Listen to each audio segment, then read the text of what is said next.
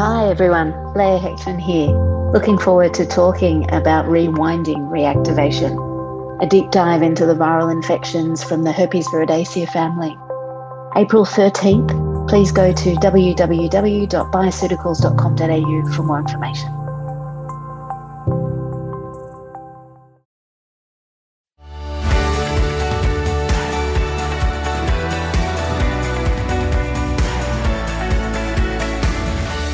Hi and welcome to FX Medicine, where we bring you the latest in evidence-based integrative, functional and complementary medicine. I'm Dr. Michelle Woolhouse. The world of diet and gut health is ever-changing, full of opinion, research, emotion, passion, and with the scientific landscape evolving by the day. Naturopaths and traditional medicine practitioners have espoused the connection between gut health and its impact on whole body health for centuries. But despite an extensive amount of scientific research that backs up this connection, Western medicine is lagging in getting up to speed, incorporating this into practice and training for new doctors. But there are some who've been championing the role of food and nutrition in not only gut health, but in prevention of disease and part of whole person care. Today's guest, Dr. Pran Yoganathan, is one of those rare doctors. He's a gastroenterologist who uses food and lifestyle changes to optimise his patients' gastrointestinal and metabolic health and empowers them to embark on a journey of self-healing. Welcome to FX Medicine, Dr. Pran. Thank you, Michelle. I appreciate you having me on. It'll be a pleasure to catch up on these topics.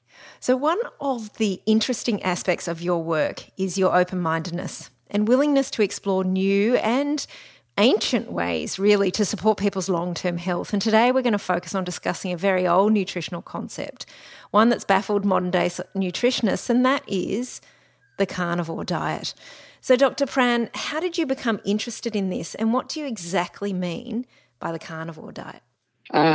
Thanks, Michelle. Look, I think there's a lot of wisdom in looking at our evolutionary past. I think you've always got to view biology through an evolutionary lenses, and something as ancient as nutrition. I mean, our species is 3.5 to 4 million years old, so we've certainly adapted to consume nutrients or food in a specific way. So I started looking at it more from a gastrointestinal perspective, like what, almost like reverse engineering the gut. What is our gastrointestinal tract supposed to do? And it really opened up my eyes in terms of what we're supposed to eat and how we are supposed to consume food, which leads us to the paradox or the dichotomy, which is that some of the foods that are evolutionary, from an evolutionary perspective, that we're best adapted to are some of the foods that are demonized by the nutritional sector and, in fact, the healthcare sector. And I think this is where I have to stand at a crossroads and make my decision as to how do we kind of progress from there. And the concept that I've really embraced is individuality, which is that we've got to tailor diets according to the preference of the person and what best suits the person and what stage of life they're at, the activity levels, their ethical beliefs, all this sort of stuff, rather than just preach a pyramid, which clearly for the last 40 years hasn't really worked, because we're seeing chronic disease at levels that are really unprecedented. So when you ask me the question of, well, what does a carnivore diet mean? I've never kind of preached the idea of eating exclusively meat. I think some balance is required, but at the same time, I'm irritated by the fact that meat's gotten such a bad name in the healthcare and nutritional sector, and in particular red meat. And these are some of the myths that I'm hoping to dispel. That in fact, a whole food red meat based diet can be one that is very nutritious, but also very, very beneficial, especially in the states of disease, which is where most adult Australians find themselves. One of the things that I look at modern medicine, I mean, we have so much technological advances, like the MRI machines are incredible and, some of our testing, but yet, we're really seeing disease at astronomical levels, obesity, type 2 diabetes, heart disease, cancer. It's just extraordinary what we're putting up with. But one of the things I was reading over the weekend in preparation for this, and it's really opened my mind, and I know that you are really strong on this evolutionary nutrition, but I was reading an article written by an Inuit woman from northwest Alaska, and just reading about, that particular diet, which has always been quite baffling for me. How did these people survive, with virtually no plant and vegetables at all? For a couple of months of the year, they might have had some things kind of growing through the ice, and it was associated with longevity and good health. And so I think that though looking at those diets can give us such inspiration. Like we think about food per se, but there's really no essential food. There's only really essential nutrients. Would you agree with that? Absolutely right. That's exactly right. And you've hit the nail on the head there, Michelle. We've overcomplicated diet, and it's especially in the medical sector, and I think also in the nutritional sector, we've overcomplicated. Really, it's about eating to achieve nutrients and maximizing nutrient density to optimize metabolic health. That's what fundamentally all of this is about. And the Inuits were well known for this. There's other tribes all around the world. The Maasai of the African plains, they're the cow herders that survive purely on animal sourced foods, or largely on animal sourced foods, and they enjoy good health.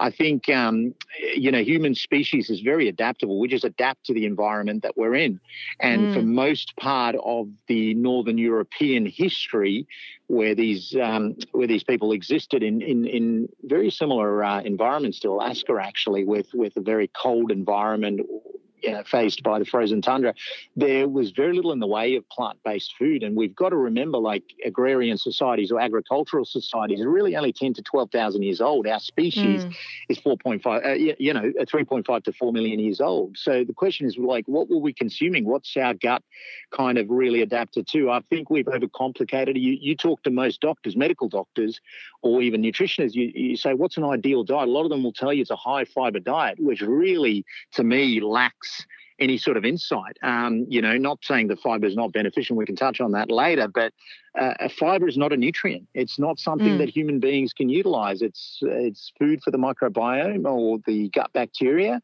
They ferment the fiber if it's soluble, and they produce a beneficial component called short-chain fatty acid, which is a ketone, which our body can utilize. But the physiological limit to what the gut or the human body can utilize in terms of fiber is actually very, very limited.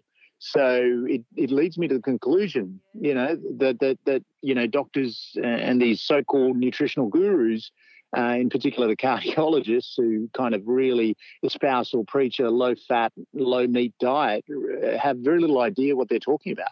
That's really interesting, I think. I like looking at these kind of extremes. I mean, the Eskimo or Inuit diet is a diet of extreme compared to what we're doing now. So it obviously wasn't extreme. I mean, they lived in an extreme environment, let's face it. But, it can teach us so much to actually drill down and kind of look at what humans need. So what is going on with the gut biome on a kind of predominantly meat-based diet? Like what's happening with the gut biome in that regard? Yeah, I think we get too nuanced about the gut microbiome. I mean, I can tell you right now, Michelle, without any debate, I don't think there can be any debate on this, that fundamentally what's stuffing our human microbiome or the gut microbiome is ultra-processed food. And that's what's doing it. And the vast majority of ultra-processed food is plant-based calories. Whether that comes from sugar or, refined carbohydrates such as breads and pasta, these are plant-based foods. And, of course, refined meat kind of falls into that category. But there's actually vast majority of refined food is plant-based. And so if you look at it from that context, it becomes relatively simple. In terms of the gut microbiome, the vast population of your gastrointestinal microbiome exists in the hindgut, which is the colon. And what makes it to the colon is protein that's not absorbed. And carbohydrates that are not absorbed, fat as well, I suppose, if you've got issues with fat malabsorption or you're overeating fat. Very difficult to malabsorb protein unless there is pathology or concurrent drug use, which might be impairing it. So really, when you think about it, the vast majority of things that end up in the colon are undigested carbohydrates, which can be the FODMAP type carbohydrates, the fructans and the lactose and the fructose and etc., or fiber, which, as I pointed out before, is a carbohydrate that humans cannot utilize per se. Their gut microbiome does. So really, when you think about it, the microbiome kind of exists on those things. So people have become obsessed with feeding the gut and the gut microbiome. Really, we've got to learn to feed ourselves. We've got a population of people that are under-muscled. Yeah. They've got terrible skeletal health with poor bones, and we've got kids with under-muscling. Like we are not even feeding ourselves. So I think we've got to learn to feed the human body before we worry about the microbiome. I think that's the basic principles of the diet we kind of espouse, that really we need to be focusing on the priorities. So over the weekend too, I was reading this recent 2021 study, which was published on behalf of the American Society of Nutrition. And it was an observational survey, so they surveyed 2,029 people, and they didn't have a control group, and, they're obviously willing participants within this, and they had to have been on a carnivore diet for greater than 6 months and over the age of 18. So with that, they specifically were eating less than 10% vegetables more than monthly. But what I thought was really staggering about this observation is 50% of the participants that were surveyed had started the diet because of allergy or autoimmunity. And they were finding quite staggering benefits from going on this purely meat-based diet. So in your mind, what do you think is going on for people who feel better when removing plant-based foods? Just to clarify, okay, let's take a person that's carrying significant amounts of body fat, and we put them on a diet that is pure water, some minerals, with no calories in. I think there was an Italian gentleman, Angus Barberi. I can't remember, it might have been in the 40s, but he did a 365-day fast. He was morbidly obese. At the end of it, he was perfectly healthy, much healthier when he started the journey, and additionally, he lost a lot of his fat. Additionally, lost muscle as well, which is not ideal. So the whole point is, if you're consuming a diet that is ultra processed, and let's be honest, the vast majority of Australians are. Vast majority of the calories comes from ultra processed food. Going on an elimination diet such as that is super beneficial, because you're just removing the rubbish. Now you could do the same. You could do the same with fasting, although I don't advocate that at all. Or you could do the same with say a diet that is full of monotony, say with something like broccoli or potatoes. You would still lose weight. You would still see the same benefits that these people on the carnivore diet are seeing. However, is it sustainable long term? The answer is no. One, due to palatability factors, and secondly, a plant-based monotonous diet is unlikely to fulfill all your essential amino acid needs. And additionally, you won't get the fats that go along with these meats. And we know fat is an essential macronutrient, as also can be very nutrient dense depending on how the animal was raised and so forth. In particular, the omega fats are essential fats. So this is the thing with this meat-based diet. They're fundamentally providing their body with elimination, number one, and number two, all the essential amino acids, because let's be honest, red meat pretty much contains all the essential elements required for the building blocks of life, which is protein, and it's an animal source protein, so it's easily absorbed, broken down, and assimilated. So it really isn't that surprising that a monotonous diet such as this achieves it. You could, as I said, just to repeat and reiterate the point, you could achieve the same with a diet that is just pure white potatoes and water and salt. You'll still get the benefits in terms of improvement in metabolic health, but you can't sustain that. You can't sustain it. You'll very quickly run into some sort of protein or energy-based deficiency, depending on how much body fat you carry. Whereas the red meat diet, it provides satiety and all the essentials for life, really. So you're basically stripping it down to what the essentials for survival. And as we well know, carbohydrate is not an essential macronutrient. Your body can make it out of protein. I think there are benefits to consuming certain carbohydrates and certain soluble fibers. But that's a different story. So that is my summary of that study. Yeah. I mean, I know that you really talk about protein a lot, and I thought what was really interesting about reading about the Inuit diet over the weekend was that they would actually, even though towards the end of those deepest, darkest winters, and they saw maybe a moose or a caribou kind of on the ice, but the moose and the caribou that they were seeing were like so deficient in fat. They were just sort of so sinewy and so unwell because of the long winter that the traditional people wouldn't eat these meats because they were so low in fat that if they ate protein only with no fat, they would actually get sick. And so there was they called it the protein ceiling. And I know you talk so much about the importance of protein from a satiety and also amino acid building block level. But the addition of essential fats seems to be the kind of the magic of having both a really good level of fat alongside the protein intake. Yeah, absolutely.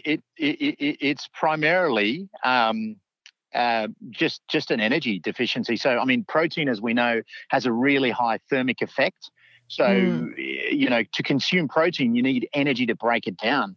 So this is why a lot of people lose weight on a high protein diet. Not only is it satiety related factors, but also the dietary thermic effect, which is that by consuming protein, you require energy to actually break it down. So you actually consume energy. I kind of think that is missing out in the general knowledge area of how much you actually require energy to break down protein. So from a weight loss perspective, there's still that controversy of should we on low carbohydrates? Is that okay? Is that got evidence base? But if you're stripping it back to actually understanding how nutrition works, that's actually a really good thing to understand the thermic basis of eating a high protein diet. Or adequate protein diet. Correct. Yeah, exactly right. But you can imagine these people consuming these lean proteins with very little body fat. And let's be honest here, Michelle. Someone consuming lean protein in the absence of fat or carbohydrate with a very high body fat percentage is not going to run into those same issues with protein. Yeah, that's right. That's true. They've got some resources to use up. 100%. Yeah. So we have these really lean people consuming lean protein, and you're going to quickly run into protein toxicity in that sort of context. So that's very unlikely to happen in the modern world. And in fact, I'd say for people carrying a lot of body fat, leaner proteins are probably the way to go. I think there's no doubt there are many nuances when it comes to these higher protein diets. I think what I'm hearing from you, Pran, is that it's just so important to look at the person in front of you. If you've got a person in front of you that, they might have, irritable bowel syndrome, but they are actually carrying, 30, 40 kilos extra, to look at their diet and shape it to what is actually going on in their metabolism right now. And that obviously changes as time goes by. If they start to lose 10 or 15 kilos, then, you start to kind of adapt as things go by. Is that kind of how you shape your dietary, nuances? Yeah, absolutely. And just to clarify, Michelle, I don't specifically give out dietary advice. I mean, I understand it, but I am very cognizant of the fact that we've got a regulatory body that sits above me, which is APRA, that could very quickly create issues for us, which is this is the ridiculous aspect of it all, that doctors aren't, we're not supposed to give dietary advice. This is how ridiculous the whole situation is. So even as a gastroenterologist, is that I think there are nuances. I think gastroenterologists can, and I believe endocrinologists can as well. But I've really surrounded myself with a fantastic team of dietitians led by Jessica Turton and her team at Ellipse Health that work concurrently with my own service. And so we individualise these diets for people. And, we're the only species that kind of has to have a dietary guidelines. We don't know what to eat now because we're really confused. Yeah. Oh, we're really confused, and we're surrounded by rubbish. And our concepts are very basic. It's introducing whole foods back to the person, and just making sure that they're meeting their nutrient needs. And some people need supplementation. Like if people have chosen a vegetarian, a vegan lifestyle, like we don't judge that. We simply help them to make sure that they're meeting all their nutritional needs. It's more difficult to do so because animal-based foods are so powerful in their nutrient adequacy that eliminating them completely makes things difficult. But we personalise it for people. And it's like a lot of people don't eat meat simply because, and I see this in practice, in particular with female patients, there's huge levels of empathy that go along with it. Like they don't want to consume things that have kind of had to die to help them along, and some of them know that it adversely impacts their health, but they choose not to do it. And you can't judge people like that. I mean, these sort of people, I admire them, but at the same time, as a doctor, I've got to find a way to kind of help them to make sure that they don't run into nutritional issues. So we'll often see them with B12 deficiencies, iron deficiencies, sarcopenia, a lot of gut-based issues, and it's like, well, what can we do to help them? And our team of dietitians do so very well. Yeah. So, I mean, I'm going to go back to that traditional diet in that way, because I think we can learn so much about that. But, food diversity is one thing that I've always speak about is, and it was interesting listening to their diet, which was so diverse, much more diverse than I kind of thought. And I think diversity of different types of animal products, but also they were eating things like seal brain and fermented whale and caribou livers. And, it was their use of kind of the organ meats as well that helped them to get their nutrition. And I think also in many ways we don't tend to focus on those really super nutrient-dense foods like livers and kidneys and brains, etc., from various different animals in which to get our things like vitamin A, vitamin K, and vitamin D even. So they were getting all of their nutrients from this diet, and they were, even because they were eating frozen or raw foods, they were also getting small amounts of vitamin C, which was enough to kind of stave off scurvy. But obviously, seal brains and caribou livers are not found in the local butchers. For somebody, looking towards really increasing the quality of animal products within their diet, how do you go about kind of advising them how to get that kind of diversity and that kind of sources that they can get things like vitamin A and vitamin K from, for example? Yeah, absolutely. I think a lot of these cultures that have survived on mainly animal-based foods are kind of eating the whole animal, and I think it is important to get that in. I think if you're going to do a predominantly meat-based diet, we don't advocate that by any stretch of the imagination. We're more about that meat is an important part of the diet. But if one chooses to consume liver to get some vitamin C or vitamin D and all the other vitamins that go with it, including vitamin A and so much more. Liver is some of the most nutrient-dense foods you can get.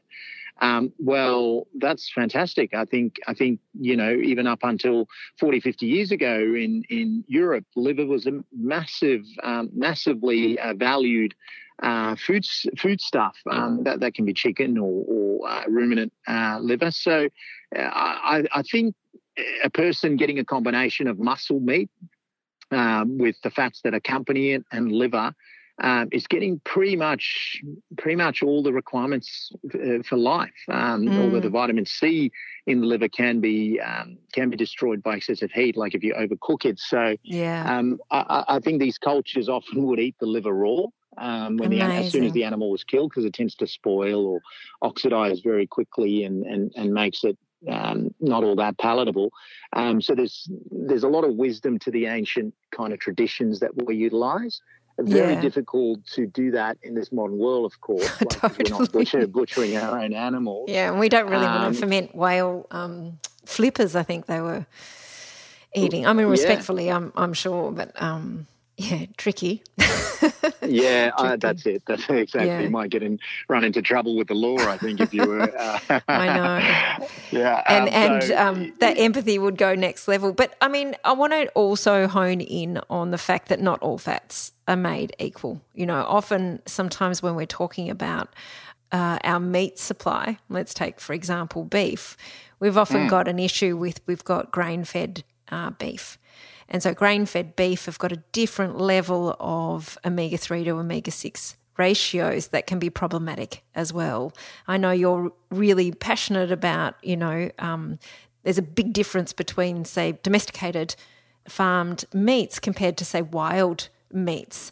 Talk to us about fats and how important they are in terms of overall health, with regards to, the animal husbandry of the animal before it is. Yeah, absolutely. I don't think grain is particularly natural for animals to consume in large amounts, and the vast majority of Australian beef is now grain supplemented. Do you know what I mean? And there's many reasons for that. That's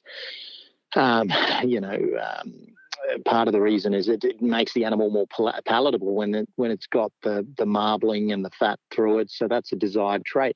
But I don't think it's particularly healthy for the animal. I think the nutrient value drops. There's been plenty of studies to suggest this, and the omega-6 content increase in the omega-3 drops. Omega-6, as we know, is I think society's got an issue with too much omega-6 fats versus omega-3, not enough omega-3, and in addition, it drops the protein content because the animal's muscle becomes more marbled with fat. And as we've spoken about before, the priority really has to be protein. And the beauty with fat and protein, in particular, when you're consuming it with animal-based foods, they tend to provide a high level of satiety. I think fat in its unrefined form tends to provide a high level of satiety, whereas in a lot of these low-carbohydrate diets, people overconsume things like butter and so forth, where these are, I would consider them refined fats, not in their natural matrix. So these fats are very, very easy to overconsume. And so you end up with a surplus of calories,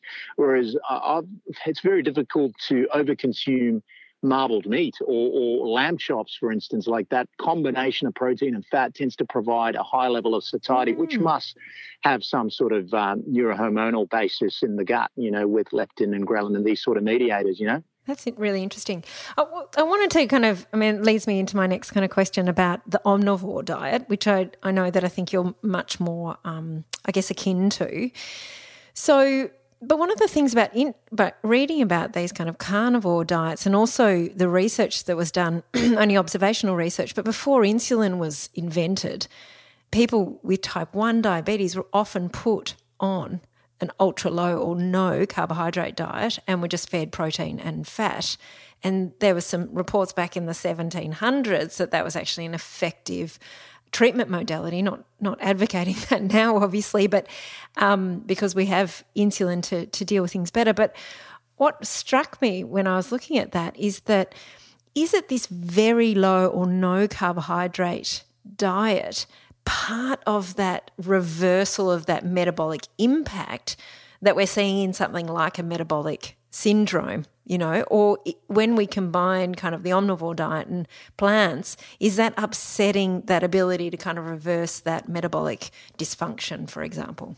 I don't think so. I think that diet which you were looking at, I can't remember the physician that advocated it, but we were looking at. I think I've got his name here. Oh, have you?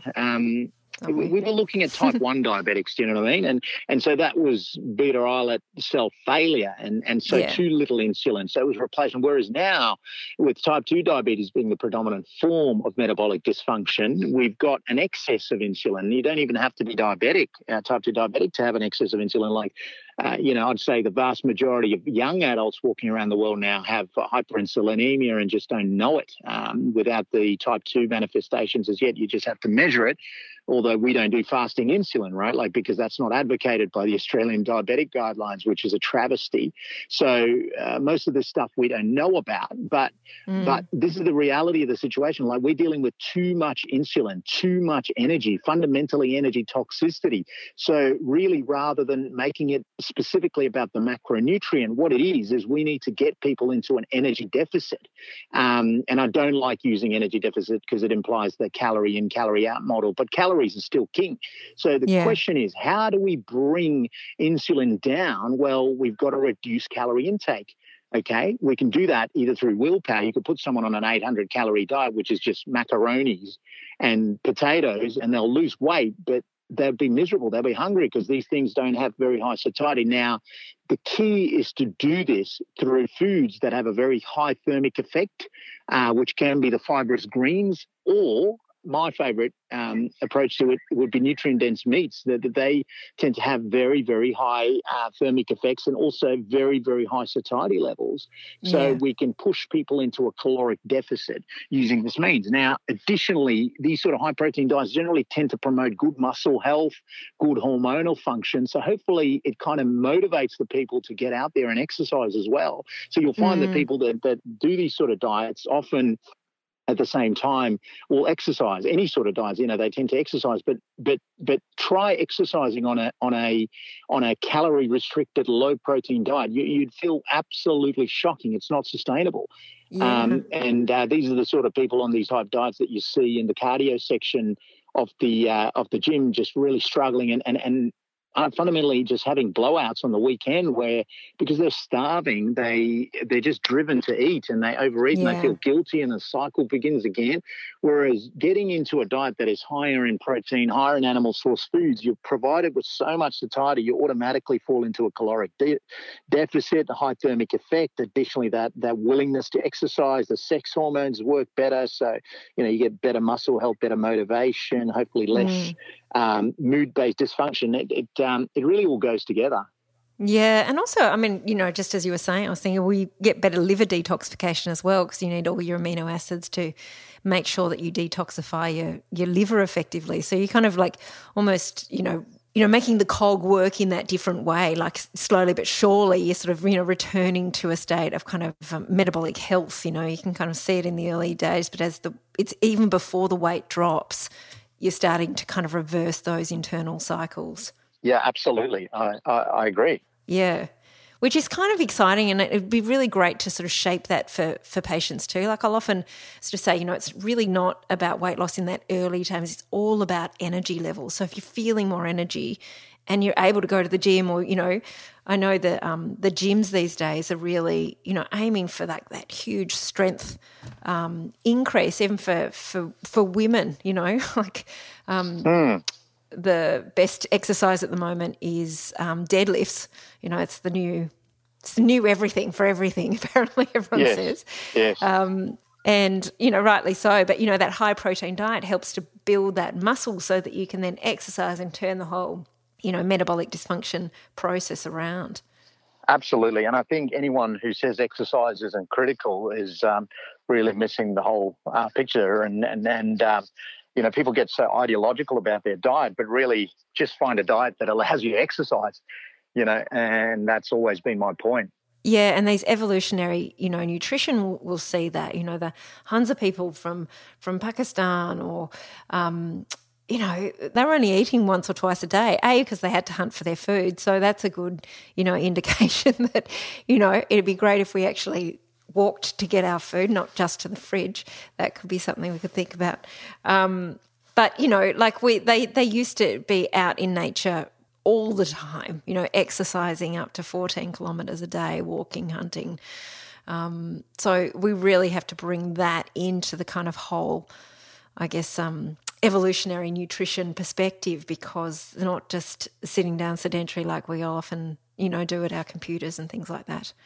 Yeah, there's no doubt. I mean, we've become increasingly sedentary, and that's a huge part of the equation there. But like before we kind of push people towards exercise, we have to direct them with the right sort of exercise. And I think, a brisk walk for 45 minutes, whilst it's beneficial, it's unlikely to achieve anything meaningful in terms of falling into that caloric deficit. And additionally, just having a bigger musculature and not being sarcopenic, you're going to have a higher resting metabolic rate. So anything that allows you to be anabolic and build muscle would be beneficial. And I think that plays into both nutrition and exercise. I'm a big fan of weightlifting, and in particular increasing the muscle mass for your lower body and big muscles like back and so forth is so beneficial because you're just kind of building your metabolic rate. So you're burning energy in your sleep fundamentally, and absolutely.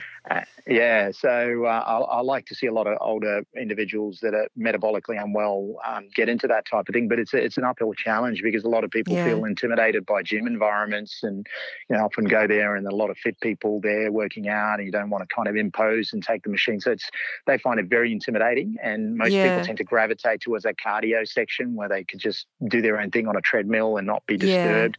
That's true. So it's about changing perspective and changing their mindset, and it's a challenge.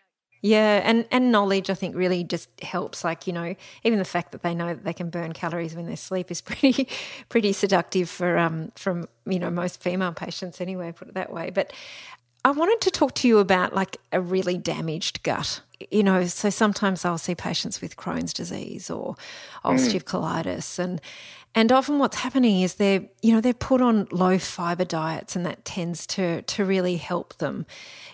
Going back to this kind of, carnivore-looking diet, not saying that we're necessarily espousing it because it's very difficult to go back to a, traditional Inuit diet that they kind of was so diverse and incredible. But what's happening in things like Crohn's disease and ulcerative colitis? Is this something that we need to kind of look at? Like, why does low fibre diets help them? And what do we need to look at from a dietary perspective for such a damaged gut, where the gut wall and the gut biome is skew-if? And what's your advice for that? Yeah, I think we've got to look at autoimmunity in general, and Crohn's and ulcerative colitis is just part of that continuum or spectrum. I think autoimmunity arises in the setting of genetic predisposition in the presence of probably a damaged gut environment or gut lining. I think the internet colloquially calls it leaky gut syndrome. But I think what we're seeing here is introduction of things never before seen in systemic human circulation, which are now freely circulating or entering past the gut barrier. And freely binding tissue, and this can be bacterial toxins, environmental toxins, pesticides, food components, and I think this speaks to this issue of intestinal permeability, which I think is driving a lot of autoimmunity. The question is, what are the factors driving intestinal permeability? It's one of these chicken and the egg type arguments, and I think that's a complicated question. I think the lack of good mucosal health drives it, and some of the factors contributing to it are the high volumes of gluten, high volumes of fructose that we're consuming potentially, and this is theoretical at the moment, but I think I'm in favour that it's problematic, is the high use of glyphosate, which is now found in a lot of our food products. Which I think adversely affects our gut barrier. And you just have to look at the trend for autoimmunity in the last 50 years to know that it's just exploded up. So that's not our genetics changing. That's something very real in our environment that's occurring.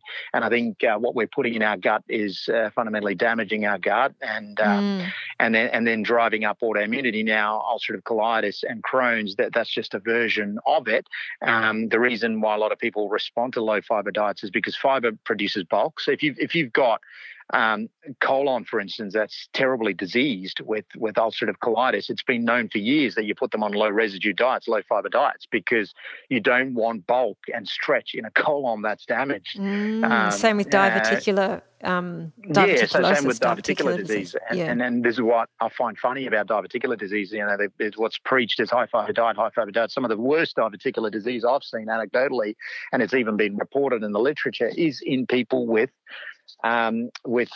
really high fiber diets. I don't think we're designed for these extremely high fiber loads, because I think that provides a problem. And I think a lot of diverticular disease is just overall metabolic health of the colon deteriorating more than anything else. It kind of speaks to systemic health rather than just local health. And and so low fiber diets certainly have their role, and some people just don't tolerate fiber well. You don't have to have ulcerative colitis or Crohn's disease. They've got like a physiological limit to how much fiber they can tolerate. So that needs to be kind of slowly introduced, titrated up, kind of culture their microbiome, sort of foster it, allow that to proliferate, and then you could kind of have them consuming some soluble fiber. I think insoluble fiber is less ideal for a lot of people with gut distress, and most people feel better off it. It again goes back to this individualization of these diets and personalization of the diets, really, eh? Yeah, no, totally. It really makes sense, actually, like just to, I guess, to understand it. I mean, to be honest, it's been something that's eluded me for a long time, like why, with diverticular disease. But now what you've just said makes complete sense, which is great. So I just wanted to kind of, finish up and really talk to you, from your gastrointestinal hat on, because the naturopaths and traditional healers have long used this kind of weed, seed and feed, those kind of things. Like, do you use that kind of philosophy of that weed, seed and feed? And if so, what do you weed, seed and feed with, basically? I'm not huge on that, to be quite honest, Michelle. I think my priority has always been, if the issue is metabolic health, and I think it is for the most part of it, I think we've just got to learn to kind of restore that first, just introduce good, healthy eating behaviours which allow people to kind of eat the building blocks of life. Most of these components that are used, the phytochemicals and so on, most of them don't actually leave the lower gut. They don't leave the colon. They're mainly utilised by the microbiome, and that's fine. They've got their benefits, but I think we're talking 1%ers there. So we just try and reach try and hit all the broad categories, which is let's get this person who's chronically under-consuming protein to eat more protein. Yeah. Chronically under-consuming things like iron and B12 and choline, to introduce those factors before we start worrying about the 1%ers, I suppose. And I think the Inuit and some of these more ancestral groups have proven that you really don't need too much of that stuff as a human being to kind of survive. So we just try and hit the broad topics first. That's great. I mean, I think, I think what I love about your approach, Pran, is how simple it is. I was reading in this article over the weekend is that literally no one knows what to eat anymore, which is just so ridiculous. As a human society with so much science and so much research, we've kind of researched ourselves into confusion. and that's why these evolutionary nutrition kind of concepts just allow us to sort of sit back and just see what our forefathers and foremothers have done before and really look to them for wisdom that transcends kind of all of this bulky research. But it's fascinating to really focus on protein and fats and just coming back to that basic nutritional concepts of macro and micronutrients and utilising how the patient is individualised. Where are they in terms of their metabolic shape, and how can we build that through exercise and movement as well as nutrition? Yeah, absolutely. Yeah. I think you hit the nail on the head. Really, it's about the micro and macronutrients. Let's get that right before we worry about the kind of 1%ers. And the human body, it's complicated, but you can simplify it as well to an extent. It's a machine, and it kind of needs the right fuel to run, and we've just got to get the fuel and the building blocks right, and kind of optimize people that way. And I think the simple approach is far more beneficial to the person sitting in front of you, which is your client, whether as a naturopath or as a doctor or as a nutritionist, that rather than overcomplicating the situation. And that's what we aim to do. Thank you so much, Pran, for taking us through your views on gut health and evolutionary nutrition, and helping us to kind of simplify these things so we can really incorporate these into our practices.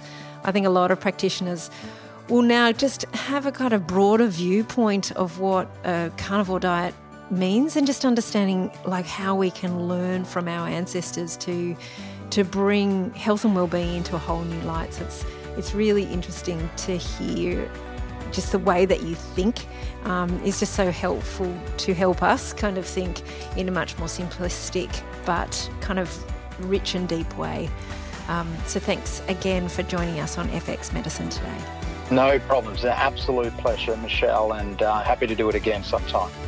Thanks everyone for listening today, and don't forget you can find all of the show notes, transcripts and other resources from today's episode on the FX Medicine website. I'm Dr. Michelle Woolhouse. Thanks for joining us. We'll see you next time.